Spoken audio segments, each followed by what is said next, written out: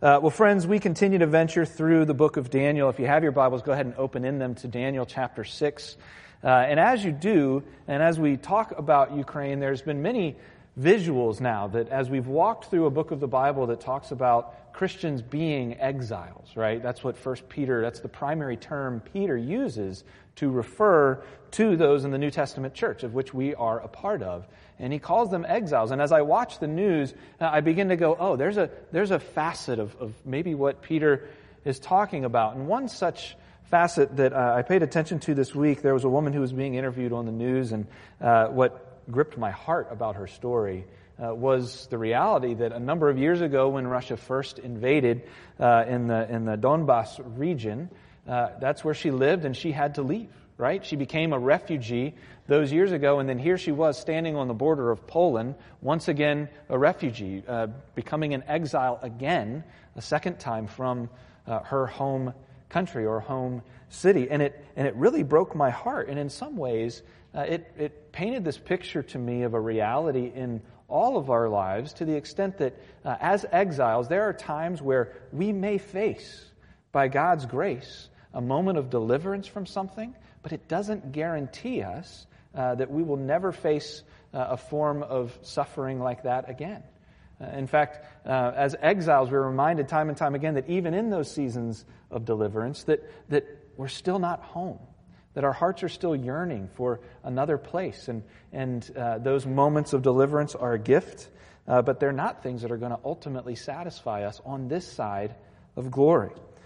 I think of friends who have gone, I need deliverance from this job, right? It's hard, there's terrible things happening in this workplace, and if I just got out of this, it would be better.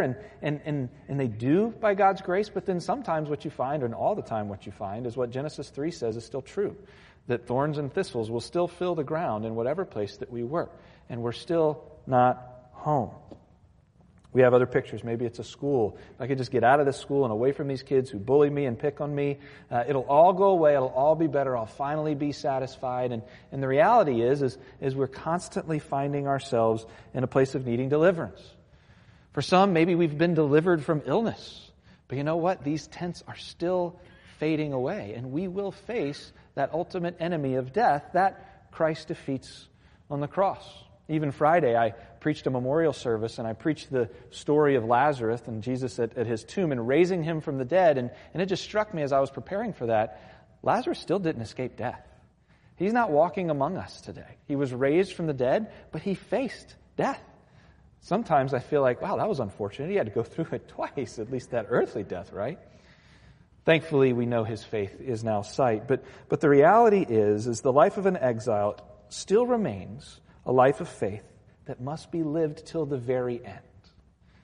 There's never a moment where the exile doesn't have to strain our eyes and ask the Lord to put in our hearts the hope we need to continue until we find our final home in Him.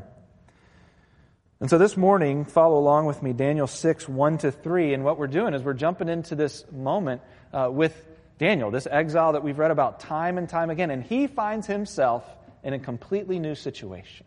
But he also finds himself needing the eyes of faith to trust the Lord for his deliverance. So read with me verses 1-3.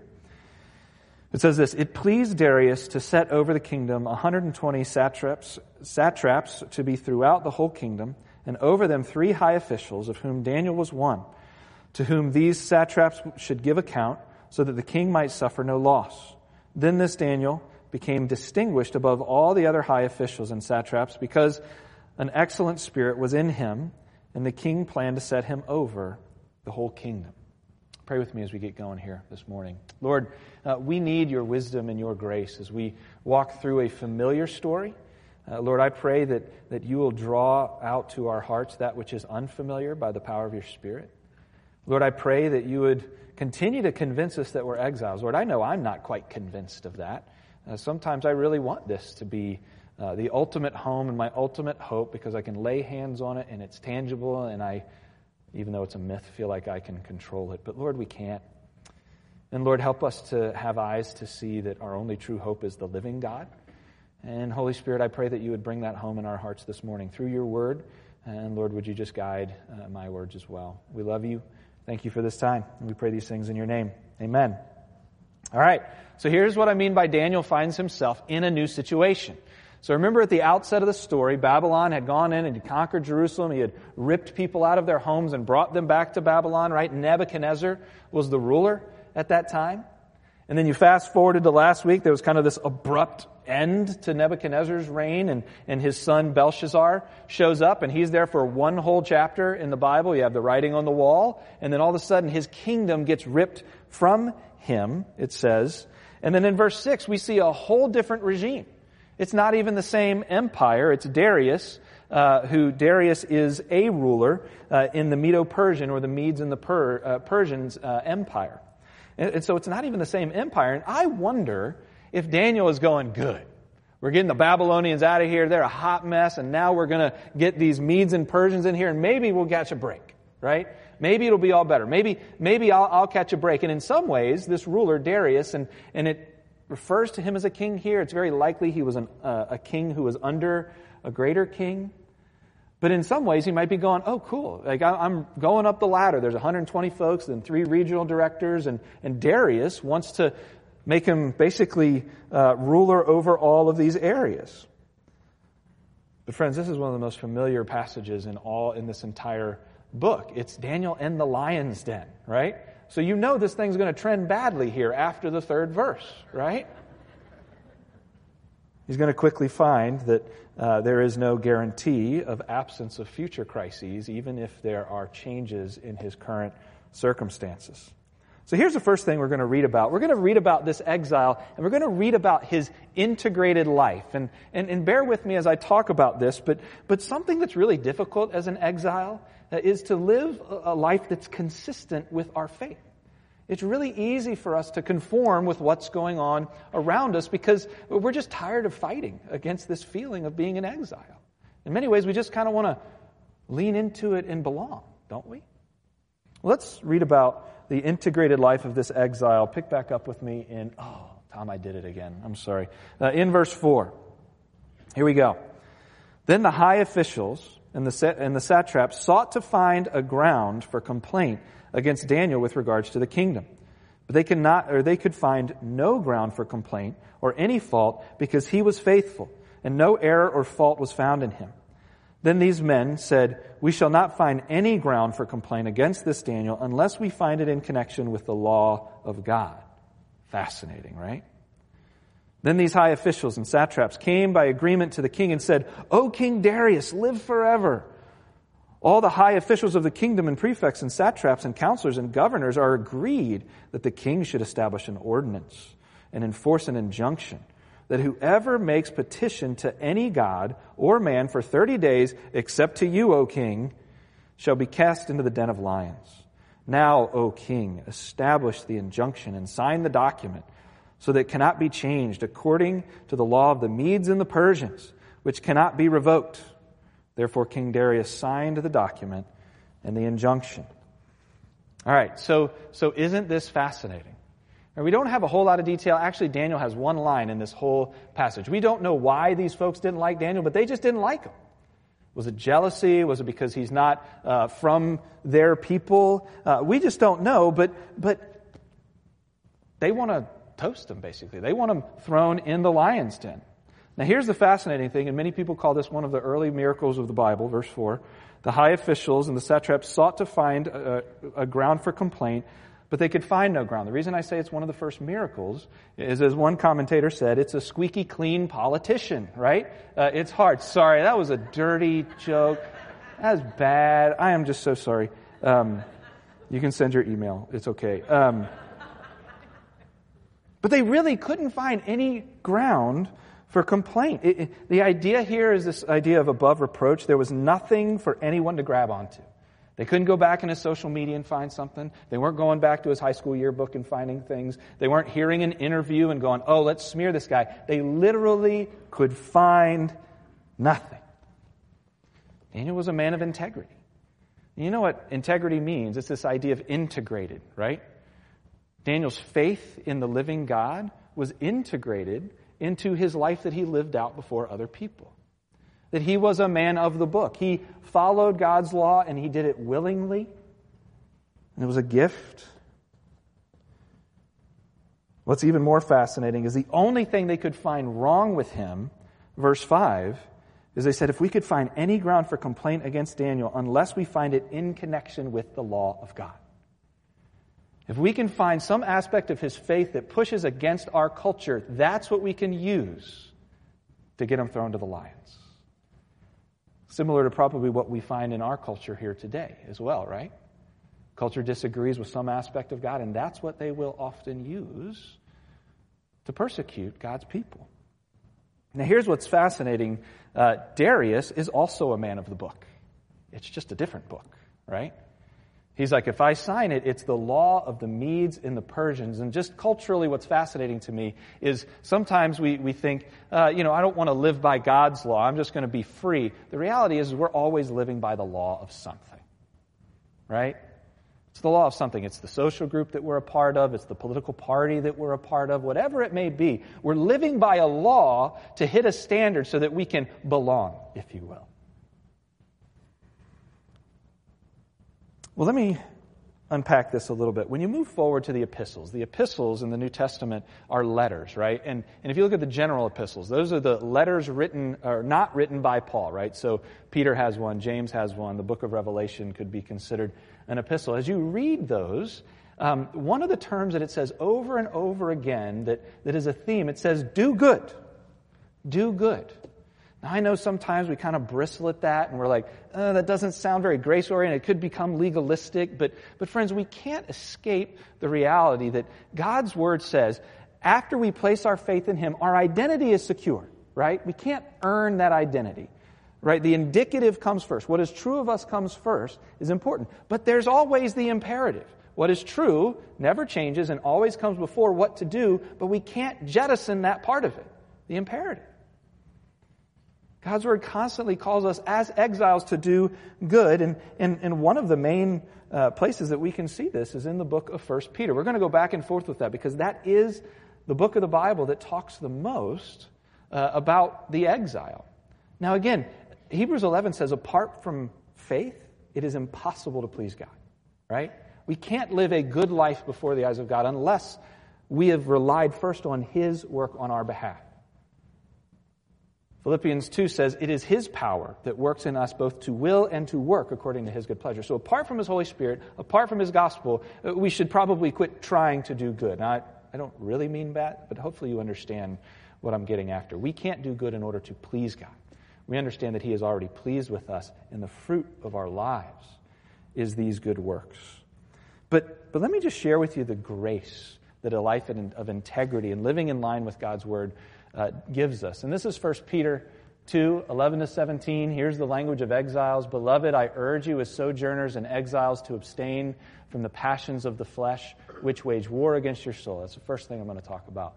Secondly, it says, keep your conduct among the Gentiles honorable, so that when they speak against you as evildoers, they may see your good deeds and glorify God on the day of visitation. That's the second thing I'm going to talk about. The third, well, we'll keep reading. Be subject for the Lord's sake to every human institution, whether it be to the emperor as supreme or to the governors or sent by him to punish those who do evil and to praise those who do good. For this is the will of God, that by doing good you should put to silence the ignorance of foolish people, live as people who are free, not using your freedom as a cover-up for evil, but living as servants of God. Honor just the people you like, love the brotherhood, fear God, honor the emperor if they're in your political party. Okay. Now, let me reread that last one. Honor everyone, love the brotherhood, fear God, honor the emperor. All right. So what's the grace we find in this? What is the grace that we experience if we are living an integrated life, saying what I believe is God and His Word, and having that work its way out in our lives? The first one is our protection. The first grace is our protection. It says, abstain from the passions of the flesh, which wage war against your soul. Friends, our default is to follow our appetites and our passions. Full stop. Full stop. And God's Word acts as a protector so that those passions of the flesh do not wage war against our soul. 20 years of ministry, and I can give you example after example of people who follow after their appetite. And I've lived this in some areas of my own life. And it literally wages war against our souls. It hardens our hearts to the things of God, to the love of our neighbor, and it's ruinous. Here's the second grace that we have, is God's glory. Did you read that? Keep your conduct among the Gentiles honorable, so that when they speak evil against you, they may see your good deeds and glorify God on the day of visitation. One of the great graces we have as we live an honorable life before God is that other people see it, even if they're cursing us while they see it. Eventually, somehow, it leads to the glory of God. That's what we're here for. We're not here for the glory of you and for me. The greatest grace that we can ever experience is to see the God of the universe exalted and glorified. And when He returns, there's something about God's people living in alignment with God's character that people say, look at the wisdom and the beauty of their God. And they give glory when He returns. Here's a third grace. And this one I know some of y'all are going to love. The silence of foolish people. Right? To silent the ignorance of foolish people. Man, we love this part. Our culture loves this. We love shutting people up. Like left and right, right? Here's the problem. How do you do it? By doing good. Not by like really great social media posts. Right? Like that's not going to shut the mouths of fools. We've got it all wrong. The upside down kingdom of God means, hey, living an honorable life, honoring people, loving other people, honoring the emperor, that is what eventually shuts the mouths of fools. Are we laboring in the wrong places? Here's what it means by subjecting yourself to the rulers and what have you. I know you read that, and man, we just live in a day where like, but what if the ruler does this? Well, what about Putin? Like, I know that's where our hearts and minds go. And let me just say this. When it says submit yourself to every human institution, what it's essentially saying is be good citizens of the world in which you live. Follow the laws. Seek its welfare. Do good, right? But friends, it's not saying just be doormats. That's what Christians are supposed to be, are doormats. The full counsel of God, which means outside of this passage that we're reading in 1 Peter, also gives us demonstrations of, hey, there are times where we practice civil disobedience. And it's essentially when the culture is commanding what God forbids or forbidding what God commands. And so I would just say this, praise God for William Wilberforce and Harriet Tubman, who fought against slavery in their own nations because of their Christian faith. I think of Martin Luther King Jr. I think of Dietrich Bonhoeffer, right? He died trying to assassinate Hitler knowing the scourge that his reign was going to lead to because of his Christian faith. So there are places for this. And so while there are graces for us as we live an integrated life, do you know there's also a cost? There's this reality that no matter how good a life we're going to live, we're still going to face the wrath of the world around us. John 15 says this. Jesus talking to his disciples, he says, if you were of the world would love you as its own, but because you are not of the world, but I chose you out of the world, therefore the world hates you. That could be the nicest person in the world, but because they bear the name of Jesus Christ, the world will hate us. It's just going to happen. And it's because our passport says we're citizens of another nation and nothing more. That's what that means. Paul writes it this way in 2 Timothy, indeed, all who desire to live a godly life in Christ Jesus might be persecuted. Now, will be persecuted. Will be persecuted. Friends, I know there's this thought or feeling that because we face the pressures from our culture, because we're called certain names, that we feel like something we believe has to be wrong. When we're called exclusivists, or prudes, or old-fashions, or homophobes, or whatever other term we might be labeled just because we have the name of Jesus Christ. What this passage is telling us is that's actually quite normal. It's not proof that what we believe in is wrong. It's actually proof of what our passport says, that we're citizens of another place. Now, I want to be careful not to embolden the wrong sorts of things. There's some of us who are like, yeah, I'm being persecuted. This isn't saying we're persecuted because we're jerks, right? If we're like loud mouths and we're just mean to people, what we post is just insensitive. That might not be persecution that we're facing from other people. That might be God's fire of sanctification working to purge out of us the opposite of what we see, what He's trying to make His people in the Beatitudes. right? I don't also think it's saying, hey, die on every single secondary, third-level issue that you can find, right? I would say the things that we're persecuted for should be the things that we can clearly see in Scripture. So I just want to be careful not to embolden the wrong things. In fact, the posture of believers is that of humility. All right, let's keep going. Let's look at verse 10. This is interesting. When Daniel knew that the document had been signed, he went to his house where he had windows in his upper chamber open towards Jerusalem, and he got down on his knees 3 times a day and prayed and gave thanks before his God, as he had done previously. Now, as you read that, what are you interpreting? Like, what are you feeling? Do you feel like Daniel's like, I'm going to stick it to him. I'm going to go up, windows wide open, I'm going to pray. I'm going to keep praying, right? I don't think that's what's happening at all here, actually. Look at the end of the verse. What does it say? It says, as he had done previously. There was nothing different about this day than every other day that had preceded it. And that open window thing, I think that's when we usually feel like, yeah, that's what we're going to do. We're going to be like bold and blah, blah, blah. And I'm not saying being bold is wrong, but I don't think that's at all what's happening in this passage. In fact, 1 Kings 8 gives us a picture of why Daniel is actually opening the window and praying towards Jerusalem. 1 Kings 8, the author here is writing and saying, hey, when you rebel against me and another nation carries you away out of this place, multiple places over the course of this verse, he says, pray towards Jerusalem that my people will repent and come back to the land. And this is what he's saying here in 35. He says, when heaven is shut up and there is no rain because they have sinned against you, if they pray towards this place and acknowledge your name and turn from their sin when you afflict them, then hear in heaven and forgive the sin of your servants, your people Israel, when you teach them the good way in which they should walk, and grant rain upon your land, which you have given to your people as an inheritance. And so again, what Daniel is basically doing is he is responding in faithfulness in prayer in response to God's faithfulness to him. Chapter 3, it's very similar what's getting ready to happen. Shadrach, Meshach, and Abednego, right? They were persecuted for refusing to worship something that's other than God. But in this passage, Daniel's being persecuted for refusing to refrain from proper worship of God.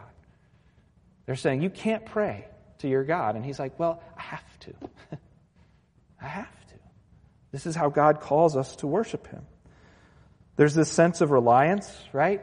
What's the first thing that Daniel did? Is it what I usually do when I get offended or upset or scared, right?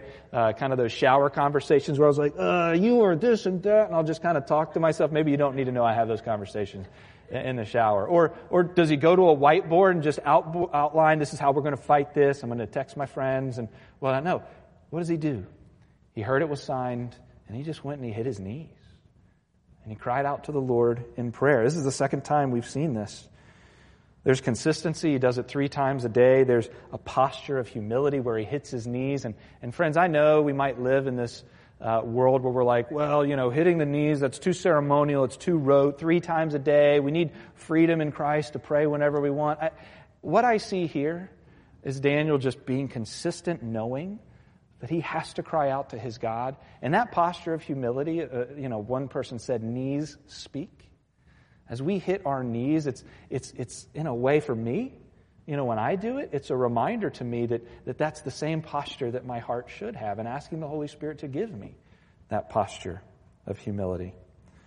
I think Daniel sets the stage really well, again, in 1 Peter, this book to the exiles, where he says, humble yourselves, therefore, under the mighty hand of God, so that at the proper time he may exalt you, casting all your anxieties upon him because he cared for you. Sometimes I wonder if Peter was reading Daniel as he was writing this book. I just wonder if he's watching this and going, there's Daniel casting his anxieties upon him because he knows his God cares for him. Well, let's look at verses 12 to 18 together. He says this, then they came near and said before the king concerning the injunction, O king, did you not sign an injunction that anyone who makes petition to any god or man within 30 days except you, O king, shall be cast into the den of lions? And the king answered and said, this thing stands fast according to the law of the Medes and the Persians, which cannot be revoked. Then they answered and said before the king, Daniel, who is one of the exiles from Judah, pays no attention to you, O king, or the injunction you have signed, but makes his petition 3 times a day. Then the king, when he had heard these words, was much distressed and set his mind to deliver Daniel.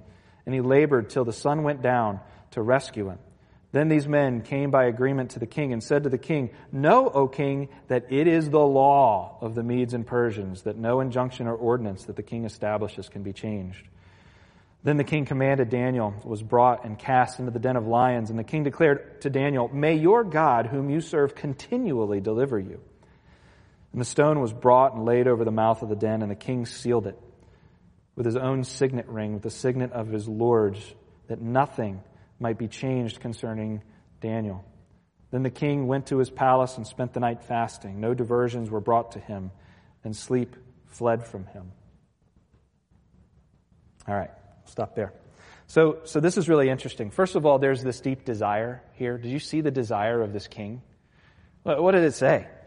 He was much distressed in verse 14. He set his mind to deliver. He labored until the sun went down. Verse 18, after Daniel was thrown in, he spent the whole night fasting. It wasn't interrupted. He couldn't sleep. In some ways, it's such a beautiful picture of the impact Daniel's already had on this king's life.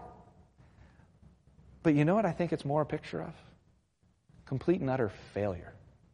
Complete and utter weakness. Think about it.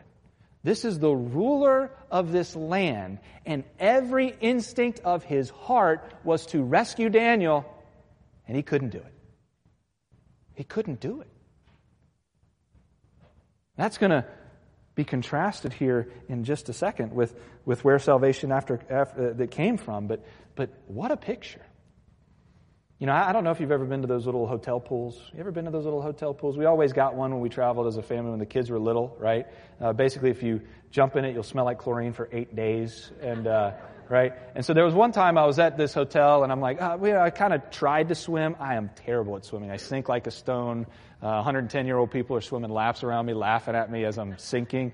And I get into this little pool. I'm like, I'm going to swim some laps. And here's what it looked like. Stroke, wall. Okay, let's turn around. 6'4" in one of those pools just doesn't work out so well. But at one point I just gave up on my swimming, and I sat on the stairs and I looked on the wall, and there was a life preserver. And I'm thinking, a lot of the good that's going to do me. I'm sitting in the pool and this thing's sitting over there on the wall, right? And in a way, that's just a picture of Darius to me, right? He can't save. And in fact, I think that's a picture of anything in the world in which we live as exiles that we look to save us. It's unable completely. But here's who is able. Why does Daniel pray? Why is he living this integrated life? Well, it's essentially because salvation belongs to the living God. Listen to those terms as I read. 19, Then at daybreak the king arose and went in haste to the den of lions. As he came near to the den where Daniel was, he cried out in a tone of anguish. The king declared to Daniel, O Daniel, servant of the living God, has your God whom you serve continually been able to deliver you from the lions? Then Daniel said to the king, O king, live forever. My God sent his angel and shut the lions' mouths. This is the only time Daniel speaks, by the way. And they have not harmed me because I was found blameless before them, and also before you, O king, I have done no harm. And the king was exceedingly glad and commanded that Daniel be taken up out of the den. So Daniel was taken up out of the den, and no kind of harm was found on him because he had trusted in his God. And the king commanded, and those men who had maliciously accused Daniel were brought and cast into the den of lions. They, their children, their wives, and before they reached the bottom of the den, the lions overpowered them and broke all their bones in pieces. Then King Darius wrote to all the peoples, nations, and languages that dwelt in the earth, Peace be multiplied to you. I make a decree that in all of my royal dominion, people are to tremble and fear before the God of Daniel. And here's what he writes. For he is the living God, enduring forever. His kingdom shall not be destroyed, and his dominion shall be to the end. He delivers and he rescues. He works signs and wonders in heaven and on earth, and who has saved Daniel from the power of the lions. If you want a prayer to sit and meditate on, that last little nugget that talks about this living God is a beautiful place to pray. But here's a couple things real quick, and I need to wrap up. But he talks about God being the living God in verses 20 and 25. He not only believes that this God of Daniel now exists, he believes that he is the God who is active in his creation. Friends, faith as exiles means we are trusting that God is living and active even when we don't see the results for ourselves, even when our circumstances don't change. But the second thing we see is he is an able God. Verse 22, it says, Daniel wasn't even touched by the tooth of a lion. It's very similar to chapter 3, right? Where there wasn't even a smell of smoke on God's people. But then in 24, you see the hideous end of the servants of the Medes and the Persians, right? When they threw them in the pit, they didn't even hit the bottom before the lions got to them. Just like the people who threw the folks in the lion's den, they didn't even make it to the threshold without being consumed. And it's basically saying God is able to save. Full stop. Full stop. Friends, you know what I think Daniel's really doing here? I don't think he's just giving us this picture of how to live a good, integrated life. I think he's actually pointing us not just to the living God as he understood it, but to the living God as we can understand it today on this side of the cross. I wonder if Daniel realizes in his situation how close his situation mirrors Jesus's. Think about it. He was framed by jealous religious leaders. Jesus was arrested while at prayer in a private location in Gethsemane. Pilate, like Darius, worked hard for his release and failed. A stone was rolled over that which signified death conquering him, right? There was a seal. There was probably guards. Friends, the reality isn't that God will immediately deliver us from this lion's den, whatever this lion's den might be in your life. Rather, it's pointing us forward to the one who showed once the stone was rolled over the tomb that he could beat that death as well, right? It was Daniel was tuning our ears to be prepared to hear this story of the Savior who not only faced death, but he beat it in the resurrection. That's what we're moving towards as we head towards Easter. There's this beautiful picture in Romans 8 where it says, the Spirit himself bears witness with our spirit that we are children of God. And if children, then heirs, heirs of God and fellow heirs with Christ, provided we suffer with him in order that we might also be glorified with him.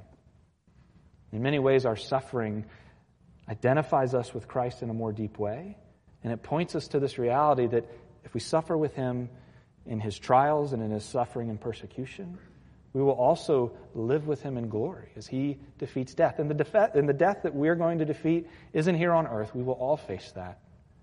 But it's that ultimate death.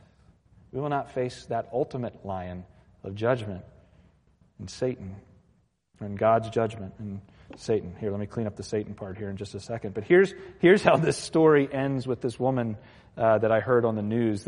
She was kind of smiling by the end of the interview, and I was confused, right? And he said, why are you smiling? Why is there hope? And she said, because I know I'm going to see my land again. I know I'm going to see it. And part of me was really grateful she has that hope. I scratched my head and go, I just really hope you're right.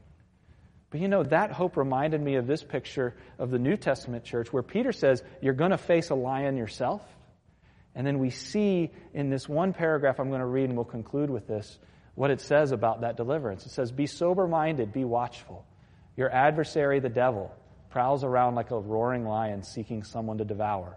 Resist him, firm in your faith, knowing that the same kinds of suffering are being experienced by your brotherhood throughout the world. And listen to this. After you have suffered a little while, the God of all grace, who has called you into his eternal glory in Christ, will himself restore, confirm, strengthen, and establish you.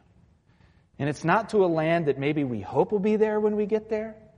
It's the one in 1 Peter 1. It says, it is imperishable, undefiled, and unfading, kept in heaven for us. That's our hope. That's our protected land as we continue to walk this road as exiles. New circumstances will not give us the life we crave. But the Christian exile lives by faith in the living God, who is able to save through Christ, who will restore, confirm, strengthen, and establish us for all of eternity. Let me close this in prayer as we move to the table. Lord, There are many who need this hope. All of us need this hope today. Father, for those who are facing the fires of persecution, I pray that you would use this to encourage our hearts. Lord, for the one who feels like an exile but has not yet turned to you in faith and not quite sure what land you have prepared us for, I pray that you would grip their hearts with the beauty of the gospel. And so, Lord, be with us as we move to communion this afternoon. We love you. We pray these things in your name. Amen.